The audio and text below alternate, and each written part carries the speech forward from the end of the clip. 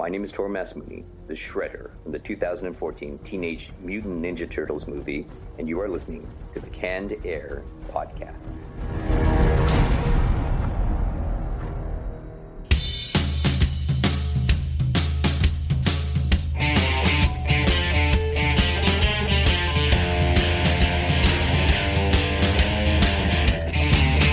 Hello, everyone, and welcome to another episode of Canned Air, your tribute to comics and pop culture. I am Jeremy Colley. And I am Jack Doherty. And Jake is working tonight, so he won't be on the show. And our guests had a little bit of an emergency, so they won't be joining us either. So we're doing an episode like we did back in the day. Just me and Jack sitting here talking about stuff we love, right? It's going to be fun. That's a retro roundtable.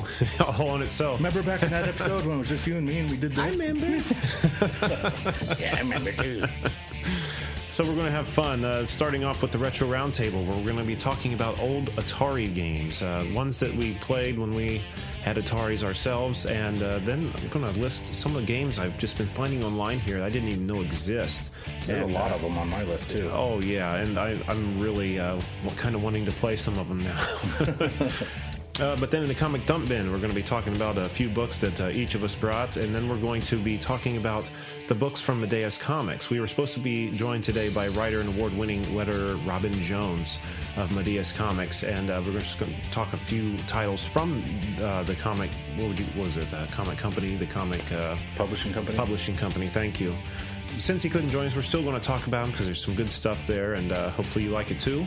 Then we're going to end the episode playing Versus. I don't know if any of our listeners remember the first time we played it, but we have a chart full of different heroes and villains from across comic, TV, movie, video game, pop culture, and we're going to roll dice over the board. And whatever two characters the dice land on, we're going to have a conversation about if they were to battle, who would win. Pit them against each other. Oh, yeah. That was like 10 episodes ago, I think. Was it that long ago? It is pretty far back. Oh man, this is going to be fun. I can't wait. So, let's kick it off with this week's Retro Round Table. And away we go!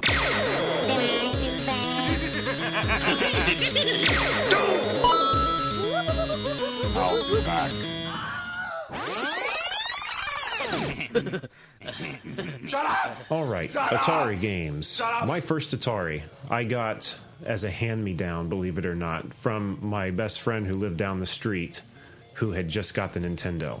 So by the time I received the Atari, it was kind of old Way news. out of Yeah. Now, mind you, I had a lot of fun with it, and I don't know, he gave it to me with about 15 games or so. So I had a pretty good catalog to play from, and it was a lot of the greats. Talking Frogger, Centipede, Space Invaders, E.T. the Extraterrestrial. That's Come on, the best. Yeah. But so from the minute I had it, I definitely had fun with it. But I was still thinking, man, it's not a Nintendo, you know. But we'll start with you. What kind of games do you remember? One that we were trying to get the creator on a while ago. Oh, Yar's Revenge. Howard Scott. Yeah. Warshaw. Yeah. They had the comic with it. That would have been cool. I never played that so one, cool. but It was just like, well, I guess most Atari games were the same thing over and over, just got harder. right. But it was a game that, if I remember correctly, I mean, essentially it's the same mechanics through the whole game, but the way it's laid out kind of tells a story. I mean, especially if you play it along with the comic book, you're actually getting some kind of a story rather than just mindless shooting, right. You know? You're just like this moth guy trying to shoot a force field down into this main weapon in the middle, and every once in a while the weapon will fire up and shoot at you. But it was fun. It was fun. It was so cool. I kind of want to play that now. I wonder if that's one of those. Have you seen I'm sure you have, the consoles you can buy for $50 that have hundreds of Atari games on them? I've got one of them. Oh, do you? I'm pretty sure that's not on there, though. I think that was one setback there. Probably none of the third-party games are probably on there just because of trying to get rights and stuff. It's probably just all the original Atari titles, I would imagine. But we almost bought one today. I had it in my hands. I was like, man, this would be fun. I didn't know the controllers were wireless, though. Mine aren't. This one had wireless controllers. Man, they stepped it up a notch within the last 3 years since I found mine. Yeah, well, they've had that and the Sega one out for a while, and it was just this year that the Nintendos came out. Yeah, that good luck getting. Yeah, exactly. It's gone everywhere. And I looked on eBay, and they're going anywhere $600 to $1,000. I don't think other than the nostalgia part of it, it's really worth it. Especially since you've got one already. So Yeah, I mean that's true. I've got I don't have an original one that still works. I bought one of those like Retron 2 or Retron 3 consoles that plays 3 different, old Super Nintendo, regular Nintendo, just the 2 it plays. But I still don't have a lot of those cool games. That thing comes with a lot of the original, like Metroid. I think might have Legend of Zelda and stuff on there. Yeah, and I don't have those games. Oh, yeah, Mike Tyson Punch-Out. Good old Joe Glass. Man, some good games right there. What else you remember? Breakout. I don't remember that one. What was that? There was a guy in the old black and white striped jail suit across the top, and he would drop bombs, and you had to bounce the bombs on back up to, there was a shield that would slowly break away until I think you got the bomb back to him, I think it was. Really? But it was a paddle game. It just, you slid back and forth. That'd be fun. It was fun. It started getting hard because they dropped faster and faster. I kind of remember that. Were you kind of... What am I thinking of? I'm thinking of a game, I think you were like a firefighter trying to bounce big, like, balloons of water onto a fire. So they'd come in from the right. You'd have 2 guys with like a trampoline you're holding that you move back and forth and then bounce it. What was that called? Do you remember? Is it Firefighter? On Atari, probably. If it's in this list I got here. On Atari, probably. All the names are pretty simplistic. While you're looking for that, one game that I remember is Pitfall. Do you remember that one? Oh, God, yeah. That was a fun game, and I was excited when the Super Nintendo was out because I was looking through... I bought a lot of games from like the reject dump bin, like the games that didn't make it for $60, so now they're going for $20. That's how I ended up with the Superman 64, mind you. But anyway, there was a Pitfall for Super Nintendo, and I got it and brought it home. And was that? Oh, no, I'm thinking Super Nintendo. I'm thinking of 3D because I think they did a 3D one for like PlayStation 1 or something like that. Yeah, they made some more after that. I never played them, but this was, as far as I know, the first comeback. There may have been a Nintendo one, but it had like the same mechanics as like the Super Nintendo Aladdin game, so it was visually pleasing to the eye. It was a lot of fun, but what was cool about that game, certain parts in the jungle, you'd fall through holes, like fall into these pits, and it would zap you into the old Atari game. So you'd have to play through an Atari game level to get back to the modern game. It was really cool. Was there... I guess there was an end, because I remember playing it on... Maybe it was Commodore or something like that. I've never played a Commodore. That after a while you'd be running up a hill, and there'd be barrels or something coming down. There was like some tiki god or something up there that you had to get to. Yeah. I think that was the end. I never got there, though. Huh. Man, it's funny how those games stick with you. Oh, yeah. You have to wait till their mouths shut. When you're swinging on the vines. Oh, that was so much fun. That was an action-packed game back then. For Atari, hell yeah, it was. And on this list I'm looking at, it says there was a second one. I don't remember that at all. Maybe that's the one. Maybe that's the second one I'm thinking if you're running up the hill. What about Missile Command? I never played that one. That one was pretty cool. There'd be just these white lines coming from the top, and you just had to move your little cursor underneath it. Oh, shoot them. Yes, I did have that game. They're coming out with a movie. Or they're going to try and make a movie, I've heard. Well, if they can make a movie out of Battleship, why the hell not, right? It's going to be probably about as good as Battleship, too. I can't believe Liam Neeson would sign up to do that. Yeah, this is going to be a good hit. Let's do it.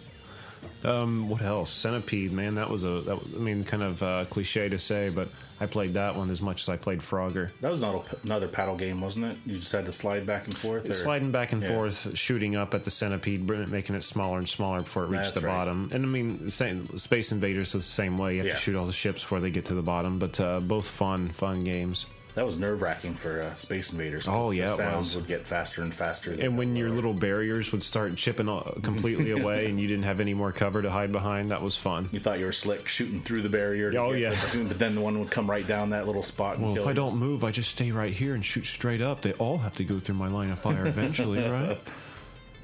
Good old Pac-Man. That was fun, but it was nothing like the arcade because the map was wide. And Pac-Man would only face one direction, except when he ate a ghost, then he would turn around backwards, I remember. Really? Yeah, it was Pac-Man, but it wasn't like the arcade Pac-Man. Right, nothing was ever as cool as the arcade. No. Like when they put the Turtles 2 arcade game out. Yeah. Not even close. They got it with the Turtles in Time, though. Yeah. That was a good game. What about Combat? I don't remember that one. That was a menagerie of different games. You could fight each other with tanks, airplanes, fighter jets. What else was? I think that was about it. You'd have like 3 jets that you would control back and forth, and you just constantly fly in crisscross motions across the screen against each other. Really? Tanks, it was just a map where you'd get around each other and shoot. Right. That was fun. That's on the retro one, like 80 games in it. Is it? Yeah. So it's an actual like Atari title then? Yeah. Probably. I can't think of any other ones really. I mean, I had a lot of games, but I can only think of a few I played, being all the very cliche ones. Well, E.T., of course.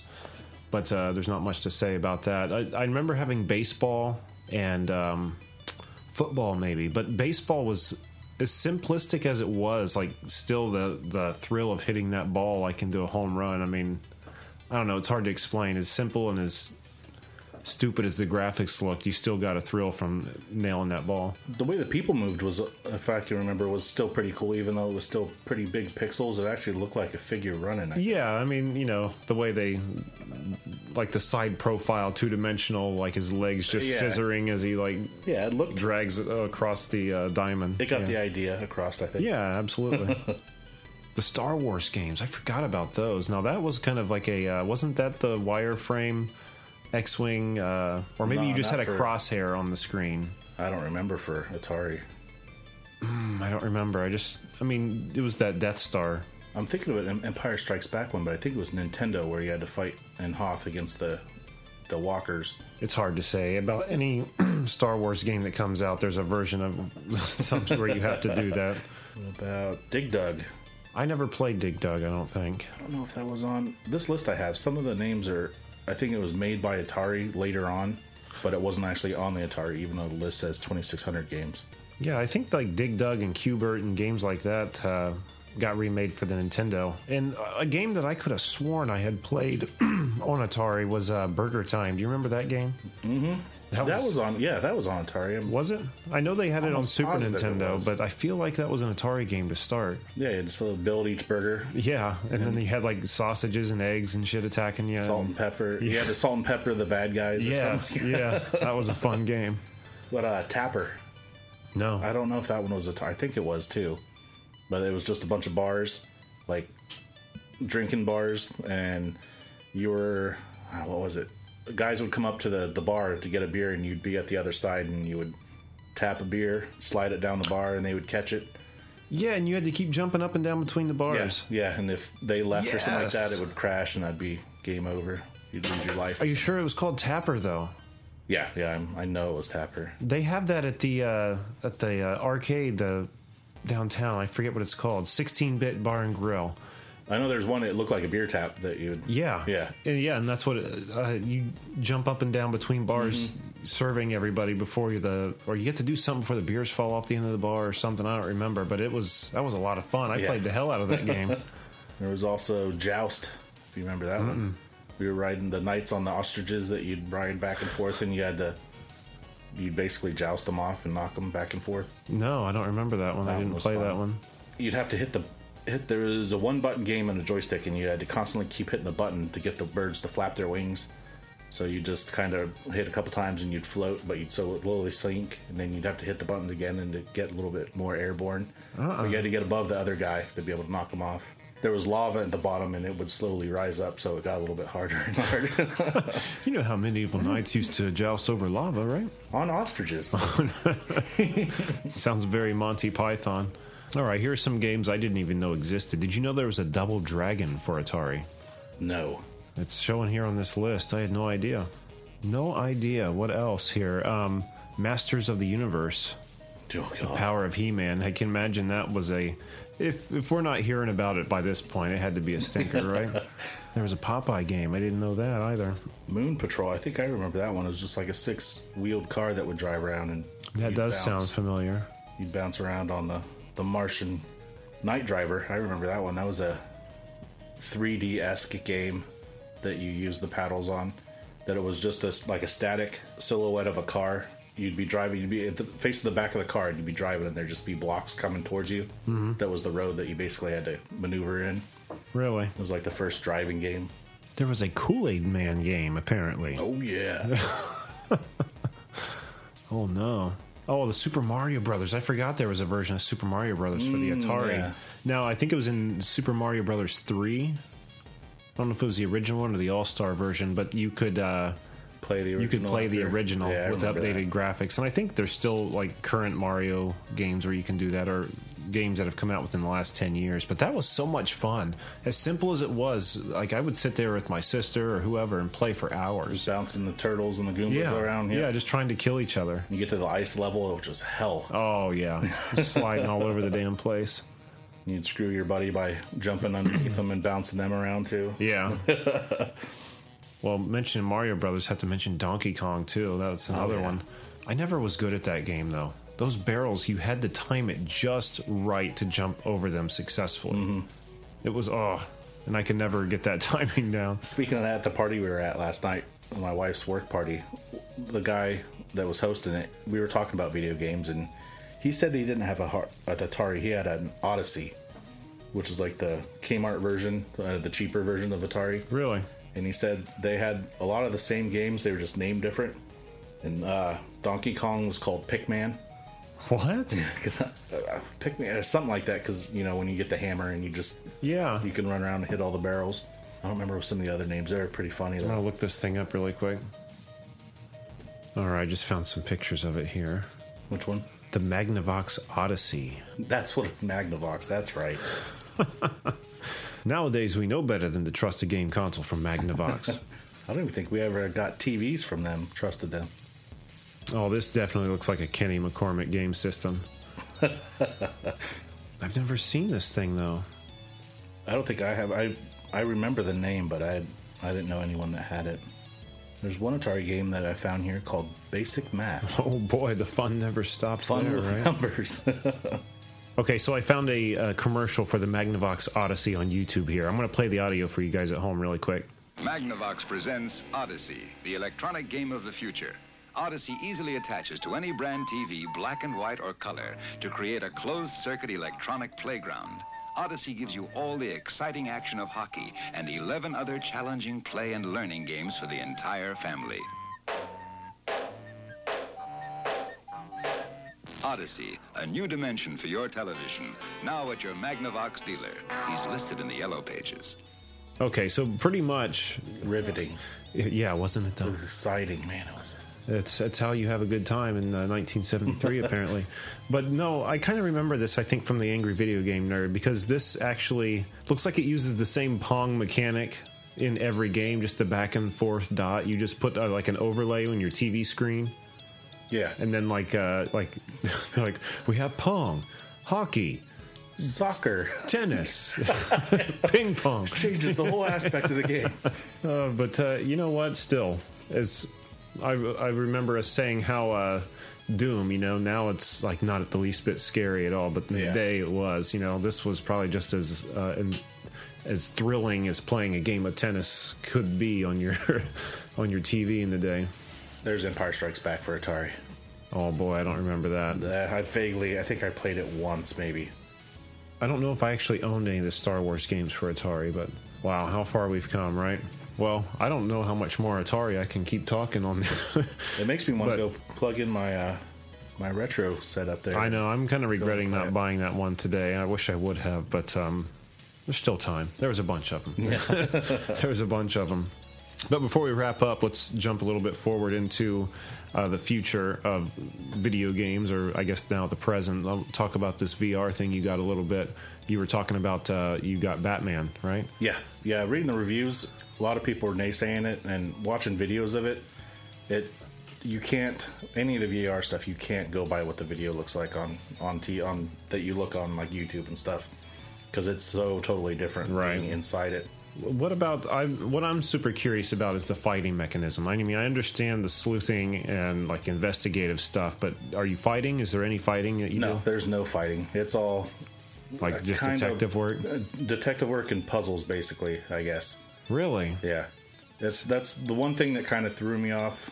I didn't really want it when I first saw it, because basically when you look around, there'll be like a cursor, and you just look at it, click, and you zoom to that position.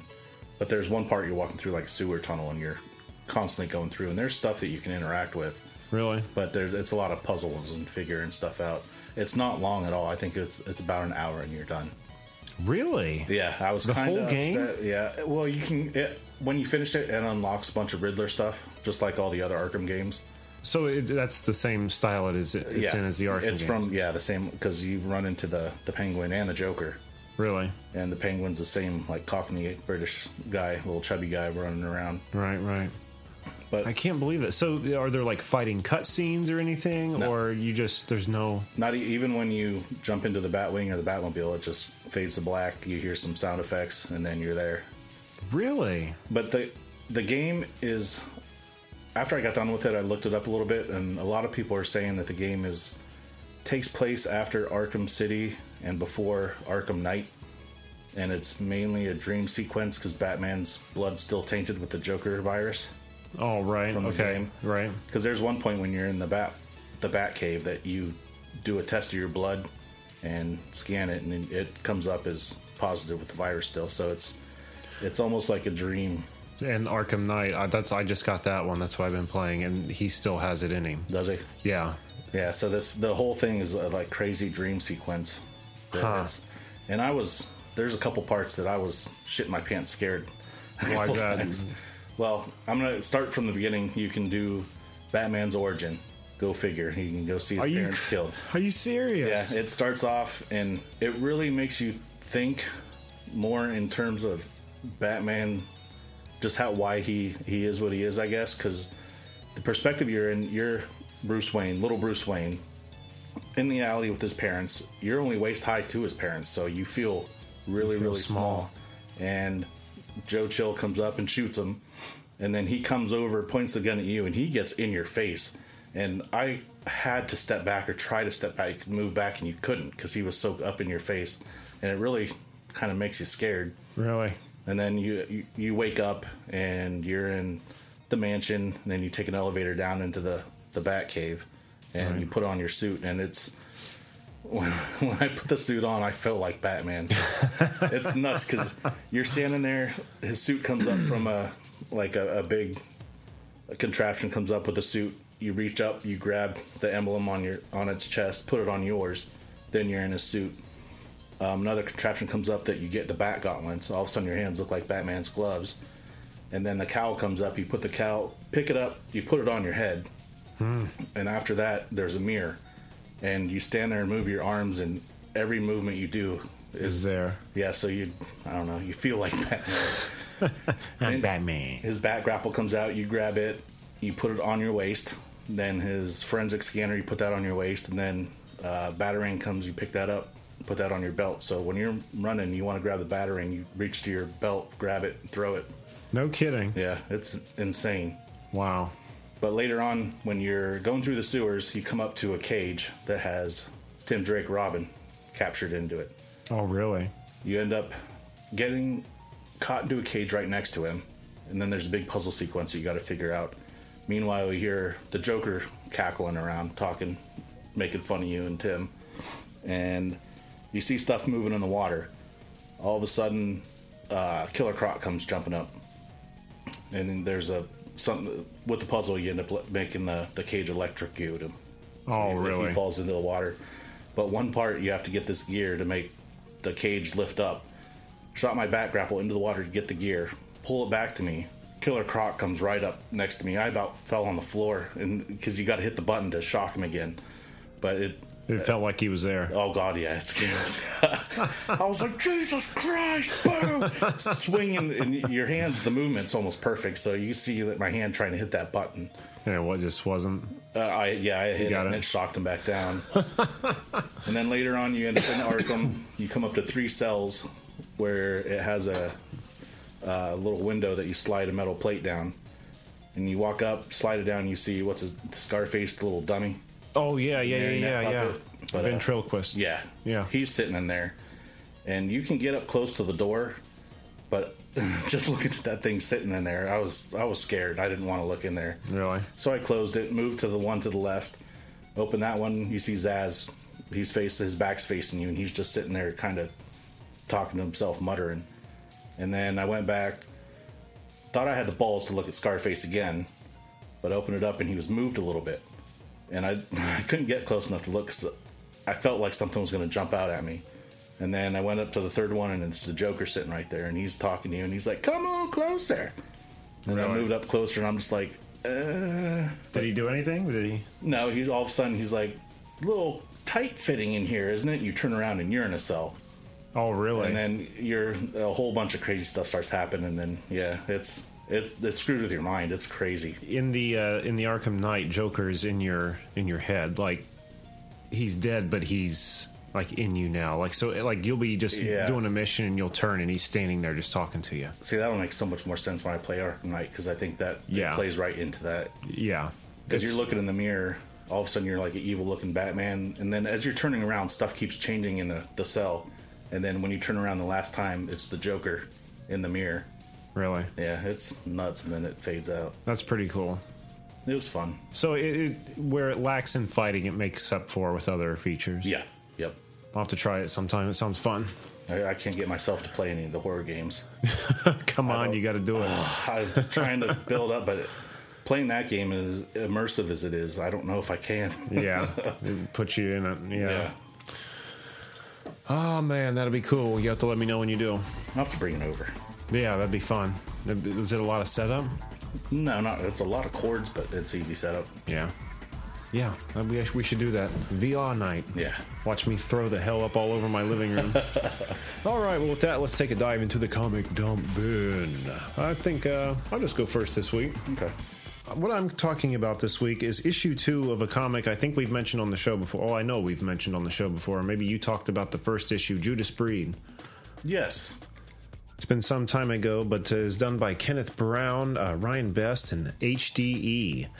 This was a lot of fun to read, the first issue, and to get issue 2 was even more exciting. In a quick nutshell, though, the premise of this story is there's a NASA team on an unknown planet they've landed, and they fall down into this pit where they find a bunch of skeletons of some people they don't know who they are, but they have like this a parasitic like bug looking thing on the top of their spines, which looks to be fossilized. So they take it, bring it on the ship, and they're headed back to Earth with it for investigative purposes to research it. Well, then this thing comes to life and attacks one of the people on the ship, Linda, or maybe she was attacked outside the ship. I don't remember from that first issue. I think she was just starting to look at it, and it came alive. Her. Yeah, and right. They got her. That's where it ended, I think. Right, and that's where issue 2 picks up. They get her on the ship, and she's got this. Again, it's like how would you describe the look of it? Like a cockroach-looking thing with a big needle that looks like it goes into the back of your like a roly-poly. Kinda, yeah, but with a big, vicious spike thing on it. Yeah, and it attaches to your. It's a symbiote kind of parasite. It attaches to the top back of your spine and puts a needle into like the bottom part of your brain, like what was that, your cerebellum there? Or? Yeah. And begins to take control. And this bug is latched to this woman by the name of Linda. I don't know if she's just one of the astronauts. And everyone's desperately trying to, call for help, get someone here as quick as they can, because their onboard doctor, it isn't exactly... Well, no one's versed in what this thing is. No one knows what it is, so they don't know exactly what to do, and he's a little bit apprehensive because he doesn't want to kill her. So you see this thing just transforming her skin ripping, her eyes turning black. You see this almost flower-looking thing come out of her mouth. It's not really a flower, but it's like a tentacle-looking thing that opens up like a flower with all these little teeth and stuff on its mouth. So she's turning into whatever this thing is, but occasionally breaking to say, help me, So this big ship arrives, which they finally think is going to be like medics and stuff like that there to help, and it's the government. And they immediately want to put Linda on ice. Well, no, the crew had already put her on ice too, because they couldn't get under control what was happening with her. So they put her on ice. They cryogenically froze her to get her back to Earth, then further try to help her. But the government comes in and says, okay, she's now property of the United States government. So they want to weaponize it type thing. They haven't really made clear what they're going to do, but their intention isn't to save her. Right. They say they've had the experience with this parasite in the past, but all tests have failed, and they want to continue the bonding process with this parasite onto Linda. So it ends with the government just kind of coming in, taking over. They end up killing the rest of the crew who said they're going to go to the press and stuff with it. Oh my. Yeah, like poisoned some donuts and coffee, like choked them out, killed them to keep them quiet. Snuffed them out. There's mischief afoot. Yeah, I guess. But it's such a good book. It's well written. Art's gorgeous. I'd strongly recommend checking it out, and I'm sure we'll have links on the website and be blasting that on Twitter. So check it out, Judas Breed. Check that out. I haven't read that. We've had that for a while, I think. Yeah, and I think issue 3 is either out or about to be out, so something to keep an eye out for there. But yeah, Judas Breed, Transformation. Nice. All right, Jack, what do you got? Mine is a webcomic called Rising Sand. And if you go to risingsand.glass, you'll be able to see some of this artwork. It's insanely good. To the point where I can't believe it's a comic. Really? Yeah, it looks like it's screenshots taken from an animation. But it's design, pencil, and inks by Jen Lee. Writing, design, inks, colors, and letters by Ty Dunitz. Say that again, Rising... risingsand.glass. So those strange website addresses. How do these people get these customized? It's a pretty new comic. It's been around since March. So far, it's about 32 pages. It's about 4 pages a month going up. Okay. Really takes... It's been setting up the characters and just maybe the lore and the world itself. But it takes place in a world called Urj, E-R-J, and it's rumored that the sun is falling and will wipe out all existence. But the story opens up with this little girl. She's a peg-legged thief, kind of an elfish looking, named Doll. She's getting chased for stealing. In this world, currency is called glass, and it gets refined and turned into weapons. It's pretty much the main money that they have in this world, and she has stolen some and is getting chased by these guys through like a bazaar type area, where she runs into Queb, her sidekick, which is like this big gray golem looking dude. He's got these huge discs around his wrist. I'm seeing him right now. Yeah, he's crazy looking. He's pretty much she's his friend / bodyguard. He's like a priest or monk type character. He hoards glass and gold, and it's supposed to help in his spiritual fulfillment, I guess. They're pretty deep characters. They head home after a while, and while they're talking, you get to find out a little bit more about them together, where they've been and what they've done. Oh, then it cuts to this body that's been severely pulverized and beaten, and you see this giant armored figure walking away, and this is Ro, Dal's sister. And she is part of this Astral Templar religious corps. And her friend Zir are escorting a caravan with goods back to the city. And I guess they're a bunch of assassins that attacked them. And they pretty much beat the piss out of them. She's known for going too far with her killing. And I guess it's known with like the higher ups of the order. And it cuts back to Dal's house, and she comes home with a new stolen prize to give to Queb, and finds out that he's going back to his people to do his spiritual fulfillment thing. And she gets all upset. They've been friends for like 5 years hanging out, so she decides she's going to tag along with them. As they're getting ready to leave the city, it's the same time that Ro and her companion are getting the goods to the city that they're delivering. They're escorting. She sees... These names are crazy. She sees Dal across the city leaving, and she decides she's going to go find her, because apparently she thought Dal is dead. And did I say it was their sister? I don't think you did. Okay, yeah, Dal and Ro are sisters. There's a flashback later on in the comic that shows how they interacted, and that they're not the best of siblings. But apparently at some point in time, Dal was thought to be dead, and she saw her across the road, so she's going to catch her. And that's pretty much where it ends off. It ends with Dal and Queb leaving the city to head out on their big adventure. I see what you mean with this golem looking fella and the great big discs in his ears there. But that's the artwork is insanely good, and it's under each page there's a description that gives a little bit more into the lore and the world, so you understand a little bit more about what's going on, or oh, that's nice. What is happening. So you can just jump right in without having to go all the way back if you wanted to, right? Yep. But it's really good. I'm sold on it. I've got it on my favorites at home, so I can't wait for the next page to come up. This, I see what you mean about the animation. It's definitely like, you know how you see much better animation in the movies than you do on television? Yes. It's like movie animation style. Like, it reminds me almost of Treasure Island a little bit. I think that was like a 3D animation, but like... Attack on Titan, I think, is done by the same people. Yeah, it's got a little bit of 3D animation in it, but it's real fluid cartoon animation. I don't know. It is gorgeous. That and just the shot layouts in each of these panels is really cool too. Awesome. It was really good though. RisingSand.glass. We'll have links up for that as well. All right, before we end the comic dump bin, we are going to just touch on some of the comics we were going to be talking about with our guest we were supposed to have this evening. Again, writer and award-winning letter Robin Jones. Talk about some comics on the Madeus Comics publishing label.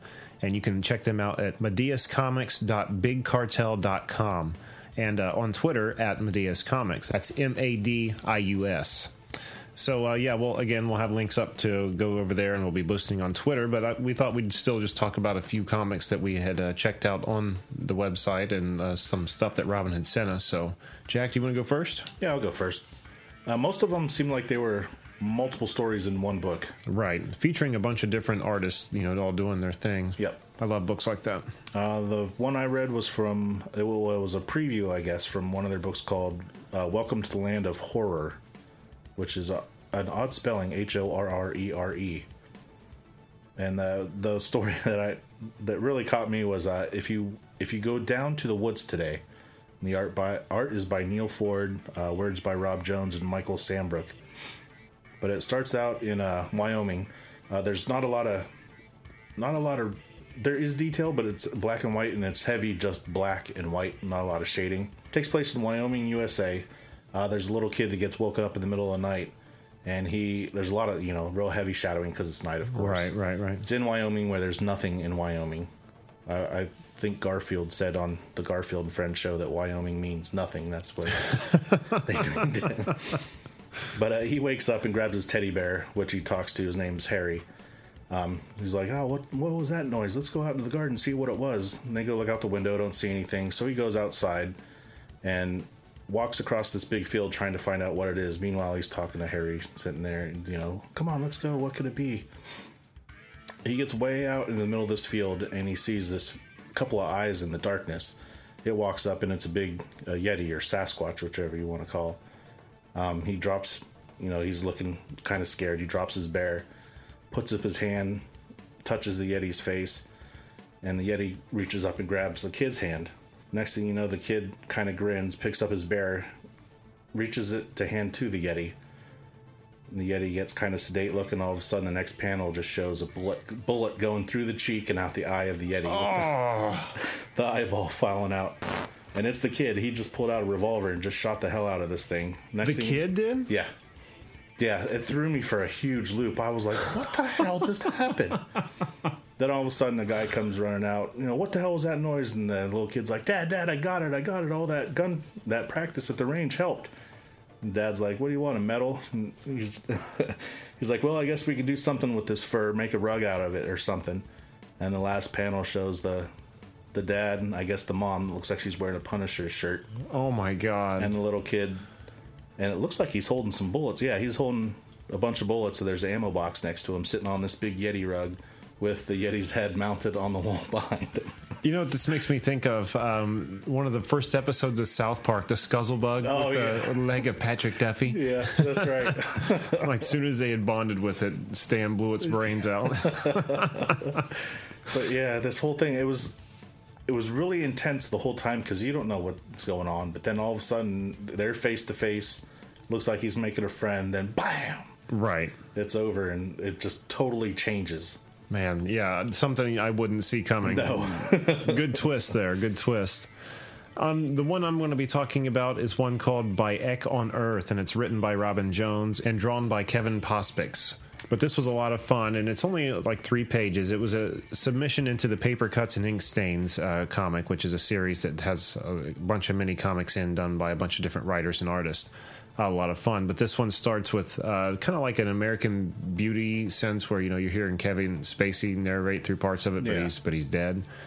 And same kind of thing, saying, I remember when this street, was a clean street. We didn't have this and that. And you just start seeing scenes of zombies lining these streets. He's talking about having been clean at one point, and they're just feasting on each other, just tearing each other apart. And it's the zombie. You're seeing the zombie of the guy who's talking. So he's dead. He's walking, but he's not narrating. It's his past dead self narrating. Does that make sense? Yeah. So he's like talking about, I remember, when this first came on, kind of like any zombie movie, there's always like some kind of like a creepy first time your main star sees a zombie, right. Like in Zombieland, or with that girl in the bathroom. Remember her? Did you ever see Zombieland? Yes. I'm trying to remember. The girl that lived in his apartment building that came over saying help. That's right. Yeah. And also at the beginning of like Day of the Dead, I think, or Dawn of the Dead, there was that little girl. Yeah. Oh, dang. Very similar to that. You see this guy by the name of Harold trimming, flowers or something outside in his yard, and he sees his neighbor Frank coming over. He goes, "Hey, Frank, what's up?" I'm like, "Jesus, what's wrong with you? Look at you. You look horrible." Frank comes up and just starts attacking him, biting him, and he gets a bite in on his arm, bites his arm there. And I don't know where the toothbrush comes from, but he has a toothbrush that he ends up jamming into Frank the zombie's eye and killing him. And he falls to the ground. Well, Harold's wife then comes out because, "What was that? What's going on out there, Harold?" Something happened. I don't know what's going on, but Frank just went crazy. And she rushes out to him, sees he's bleeding. And about the time she gets there, he falls over dead. And the panel's really cool because you see his eyes just going shut as she's screaming, "Harold, Harold, Harold." So she looks up from the dead body, sees all of the zombies surrounding her, and you see her grab the hedge clippers, and she like takes this stance over her dead husband, like, "All right, you got my husband. You sure as hell aren't going to take me down, like this declaration of I'm about to whoop some ass." Same kind of little twist you're talking about with yours. Not quite as dramatic, but as she's sitting there giving their, I'm going to take you all down and stuff, her husband turns to a zombie, comes up behind her and just chomps right into her, takes her down and just eats her. Nice. And that's the end. But I enjoyed it. There were some other good comics in here. What was the one? The Samurai, Funk Soul Samurai or something like that? Wasn't a bit of dialogue in it. You just see this. It's like post-apocalypse zombie. Yeah. Survival, I guess, and just this dude with headphones in and a ninja sword killing some zombies. How his other weapon was the cord for his headphones. That he would just like whip it back and forth, and with that sword. Yeah. That was cool. I forgot about that. The sword and the cord. It was his two weapons. That could be a song. The sword and the cord. So yeah, there's a few comics you can check out if you head over to MediasComics.BigCartel.com. Or, again, check them out on Twitter at Medias Comics. And, again, we'll have links up on our website and on Twitter for that. All right, so with that all behind us and no guest to talk to this week, we're going to play some verses. I'm so excited. I've been looking forward to this all day. We've only played it once. And then we had who? We had Spider-Man 2099 versus the Blob from X-Men. Yep. And Supergirl versus... Absorbing Man. Yeah. So they were kind of they were okay conversations, but in a lot of the test runs we had some awesome conversations. So I'm hoping tonight we yield better conversation. So didn't we get rid of the supers?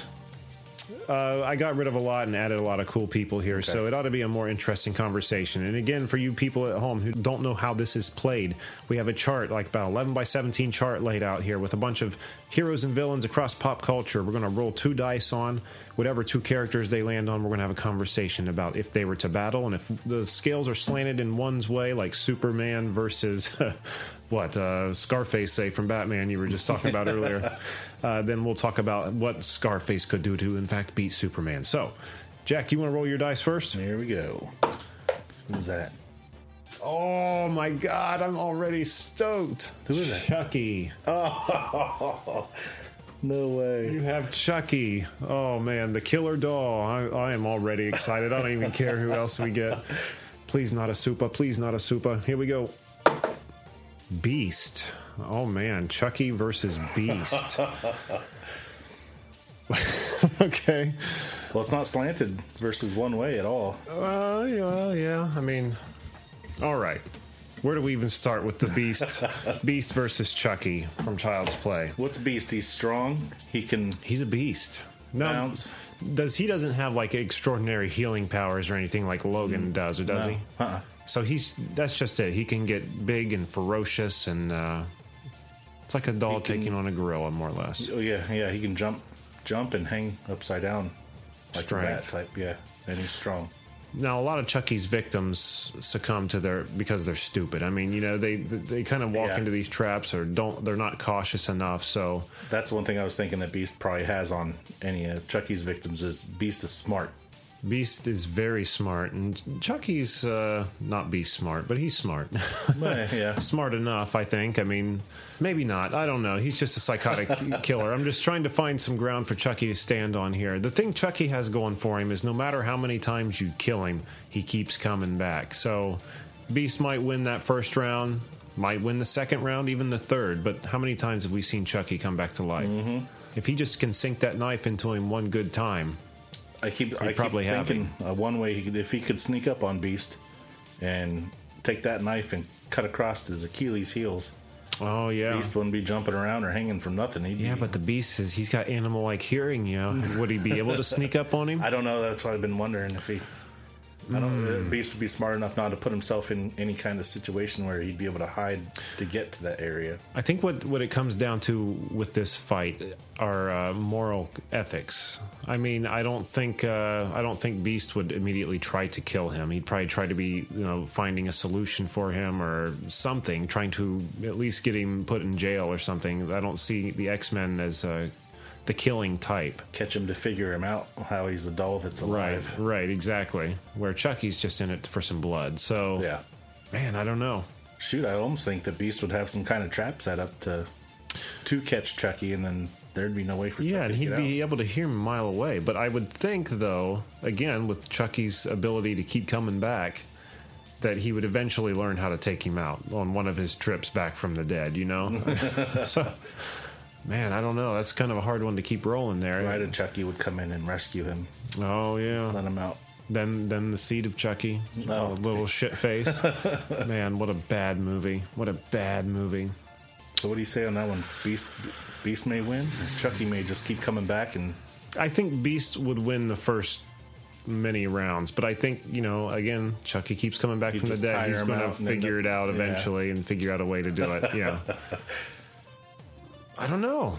I'm going to have to go Chucky. You'd end up getting a bunch of, military school kids to shoot him. Right. That's what it would be. The danger room. Chucky would figure out a way to get the danger room while the Beast is trying maybe practicing or something like that. Or if Beast is doing some lab experiments, Chucky would screw it up somehow where it could end up blowing up in his face and... Yeah, I think Chucky would do it. Yeah, I think Chucky would end up winning. Yeah. Set him on fire. Just big blue puff. Yeah. What would be the 80s movie catch line before he sets him on fire, I wonder? Oh, man. That'd be... I got something on the tip of my tongue. I can't think it. I keep thinking the hottest fire burns blue or something like that. That's all I got. Yep. That's it. Chucky won. All right. And I'm sure there's people at home thinking, no fucking way. Yeah. So, yeah, feel free to write us via Twitter on the website. Let us know. Tell us why, no way. We got some more time. Let's do another round. Right. Go ahead. Is that Kylo? Oh, my God. You got Kylo Ren. This is going to be interesting. It's got to be someone tough. Yeah. What was that? Oh, it's Rick Grimes from The Walking Dead. What? Yeah. Kylo. All right. So, are we sticking with that? Or are we going to re-roll? We can't. I don't know a lot about The Walking Dead, but. Well, Rick Grimes' advantage is his resolve. I mean, he obviously doesn't have any superpowers, but he's a person that can get himself out of situations, and he's just an all-around hard ass, I think. He doesn't let his ego get to him, where Kylo is nothing but pure ego. Yeah. I don't know. What are you thinking? You want to go with it or re-roll? We might have to re-roll, because I don't know. I don't think he could get past the Force. No. There'd be no way. Kylo wins. Yeah. Let's do another one. Yep.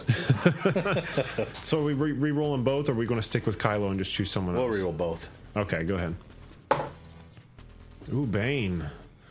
We got Bane, another powerhouse. I was born in the dark. Molded by it. You merely adopted it. Mr. T. Yes! Oh. See, this is what I'm talking about. This is where the show gets good. Okay. Bane versus Mr. T. I am down with that. All right. So, where do we begin? Mr. T all around, as in the boxer. What was his name in? Now let me first say this. When I have Mr. T on this chart, I have in my thoughts, if we were to ever land on Mr. T, we're considering the A-Team here. Okay, that's why I was wondering, like either boxing from the Rocky or is BA. Oh, we're talking BA. Okay, we're talking BA Baracus here. Okay, so advantages. They're both strong. They're both super tough. Yep. Bane's super advantage. He can hit his button and roid the hell out and become super strong. Super strong. Mr. T's advantage. That van. No. He's got that van. No, but he's got the A-Team. He's got Hannibal Smith on his side. Ooh, this is going to be a good one. Mad Dog Murdoch on his side, too. Yeah. So I'm wondering how this would play out. So typically an A-Team episode starts with some lowly victim finding the A-Team. Please come help us. What's Bane doing? My uncle has kidnapped. He's a scientist, and Bane has kidnapped him. Okay. I need the A-Team to help me. Okay, so they as they always do, they have their first tiff with their bad guy. Mm-hmm. They get scrambled to the side, come up with a plan, and then at the end of the episode, win it over. I think without even going farther in this conversation, it's safe to say the A-Team's going to win because I love it when a plan comes together. They always have a plan. Yeah. And one thing that always irritated me when Batman fought Bane, it was like the first few times, okay, cool, I get it. You know, he pulled the tube off the back of his head, or he cut the line from the device on his wrist. It's always linked back to that device. Yeah. I'm like, why doesn't Batman in these later battles just start there? It's like, oh, I'm going to kill you, you know. He'll shut you down before you even start. Right. And so that always irritated me. But I think it would become pretty apparent to the A-Team, who are just masters at figuring out problems, to pull that damn tube. What do you think? Hannibal would somehow work his way with his disguises into Bane's area to find out where his weak spot was, so then they would devise that plan. It would all come together. They would break in, pop his tubes, and save so-and-so's uncle. You remember do you remember the A-Team fight scenes, like when they'd punch somebody and then throw them, and then the camera's like on the ground facing straight up, and you see someone slow motion just diving in the air over it. Imagine that fight scene with Bane happening. But they'd eventually have to get some kind of a vehicle and tear down a bunch of garbage cans and make some makeshift armored Herkimer battle station or whatever, and have a battle with him before they finally cut the tube somehow. Definitely the A-Team. Yeah, definitely. There's no way. They couldn't lose. Man, I'd love to see that episode, wouldn't you? That'd be hilarious. If I can get a Bane figure, I've got the A-Team figures behind me. We'll make a stop motion Bane versus the A-Team. Be better than Boy George being on the A-Team, for Christ's sakes, right? Yeah. And that actually happened. That actually happened, unfortunately. All right, you want to do one more, or do you want to just end it? No, I think we're good. We'll save some more. All right. Well, that was a lot of fun. A-Team. That was a good one. And Chucky, too. Yeah. That was another one. Those were some of my favorites right there. Yep. I don't know. It could go either way, really, on Beast and Chucky, but A-Team's winning against Bane. I still think Chucky got Beast. Think so? Yeah. All right. Well, until next time, what do we have on the website, Jack? Go to CannedAirPodcast.com, where you can see show highlights, guest info, listen to the show, follow us on all our social media, check out some of our YouTube videos, and if you'd like to be a guest and promote your work, send us an email on our contacts page. Don't forget to find us on Twitter at CannedAirPod and on Instagram at Canned_Air. Check out our YouTube page. You can listen to the episode there and check out some panels, some con coverage we've done, all kinds of cool stuff on there. Con times are coming up, so there'll be more soon. Oh, yeah. And also, it is time to announce the winner for the Here's My Can, or Show Us Your Cans contest, excuse me. It was hashtag Here's My Can. And I would say it's probably one of the biggest responses from a contest we've done thus far. Not to say it was a big response, but it was exciting to see the few pictures we got where people were putting the cans around. So, the winner this week is, Jack, do you want to read it? We'll put a drum roll in here. winner is Mason Radcliffe from Manitoba, Canada. So congratulations, Mason. We will be getting into contact with you, and send us your mailing address, and we'll get you your comics, stickers, and your free shirt. T-shirt size, too. Oh, yeah. Though I think we've only got one size. There's 2 sizes. There's 2? Yeah, there's. Okay. I'm pretty sure there's large and medium. Okay, good. Let's hope he's a larger medium. Yeah. And lastly, be sure to stick around here at the end of the episode. We have another song from the band Hail Sagan called The Mirror. This is a kick-ass band we stumbled across on Twitter, and I've been thoroughly enjoying. What about you, Jack? I love them. Led by the gorgeous Sagan Emery and her band called The Nothing, which is a bunch of all the band members are wearing like masks. Like skull masks. Yeah, that's pretty cool. But check them out on iTunes or on HailSaganOfficial.com, or you can find them on Twitter at Hail Sagan Band, and we'll be retweeting all that stuff and have that on the website as well. So I think that about does it this week, unless you have anything. They're a refreshing sound from some of the stuff that's out there lately. Oh, yeah, that's for sure. Brooke was watching one of those music award shows the other day, and I can't even believe what kind of music's out there. Thank God there's bands like Hail Sagan. So, yeah, again, stick around and listen to this song again called The Mirror. But until next time, I am Jeremy Colley. And I'm Jack Doherty. Thanks for listening, everyone.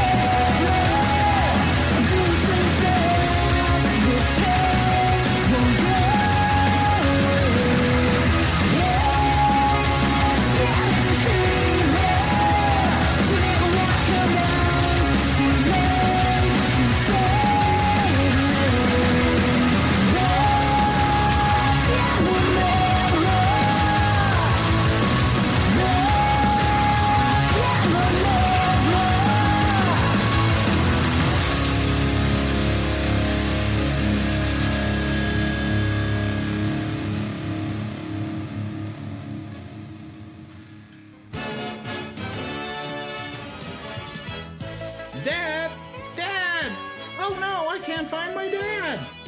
Hang on there, little Jimmy. Hey, it's Alpine.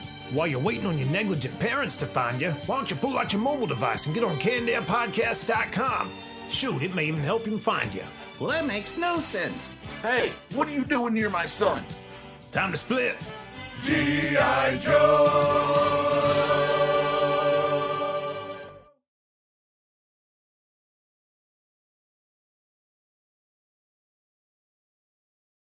Here we go. Nobody. It's nobody. And, like... Don't know how to... Excuse me. Guess highlights. Ghost... you can see... What the hell is that noise? I kept thinking, what the fuck is going on? I don't... The cat taking the dice. She's obsessed with dice. Don't you know that you're a grown-up? I'm a grown-up. Me too. Yep, me too. But you know, these days, being a grown-up can really suck. Luckily, we're grown-ups who grew up in the coolest generation. We had video arcades. And also some of the best TV and movies ever made. We lived the origin of awesome consumer electronics. The list goes on and on. Yep, Generation X. Exactly. And we're Gen X grown-up. Every week, the Gen X Grown Up podcast explores media, tech, toys, games, and more from both yesterday and today. Through the eyes of Generation Xers who absolutely love that stuff. You can find us on iTunes or wherever you get your podcasts. Or find us on our website, genxgrownup.com. Life sucks as a grown-up. All right, you think that was good enough? I hope so, man. I'm tired. Who listens to a promo on a podcast and then goes and listens to a different podcast? Right. I've never done it. No. Right.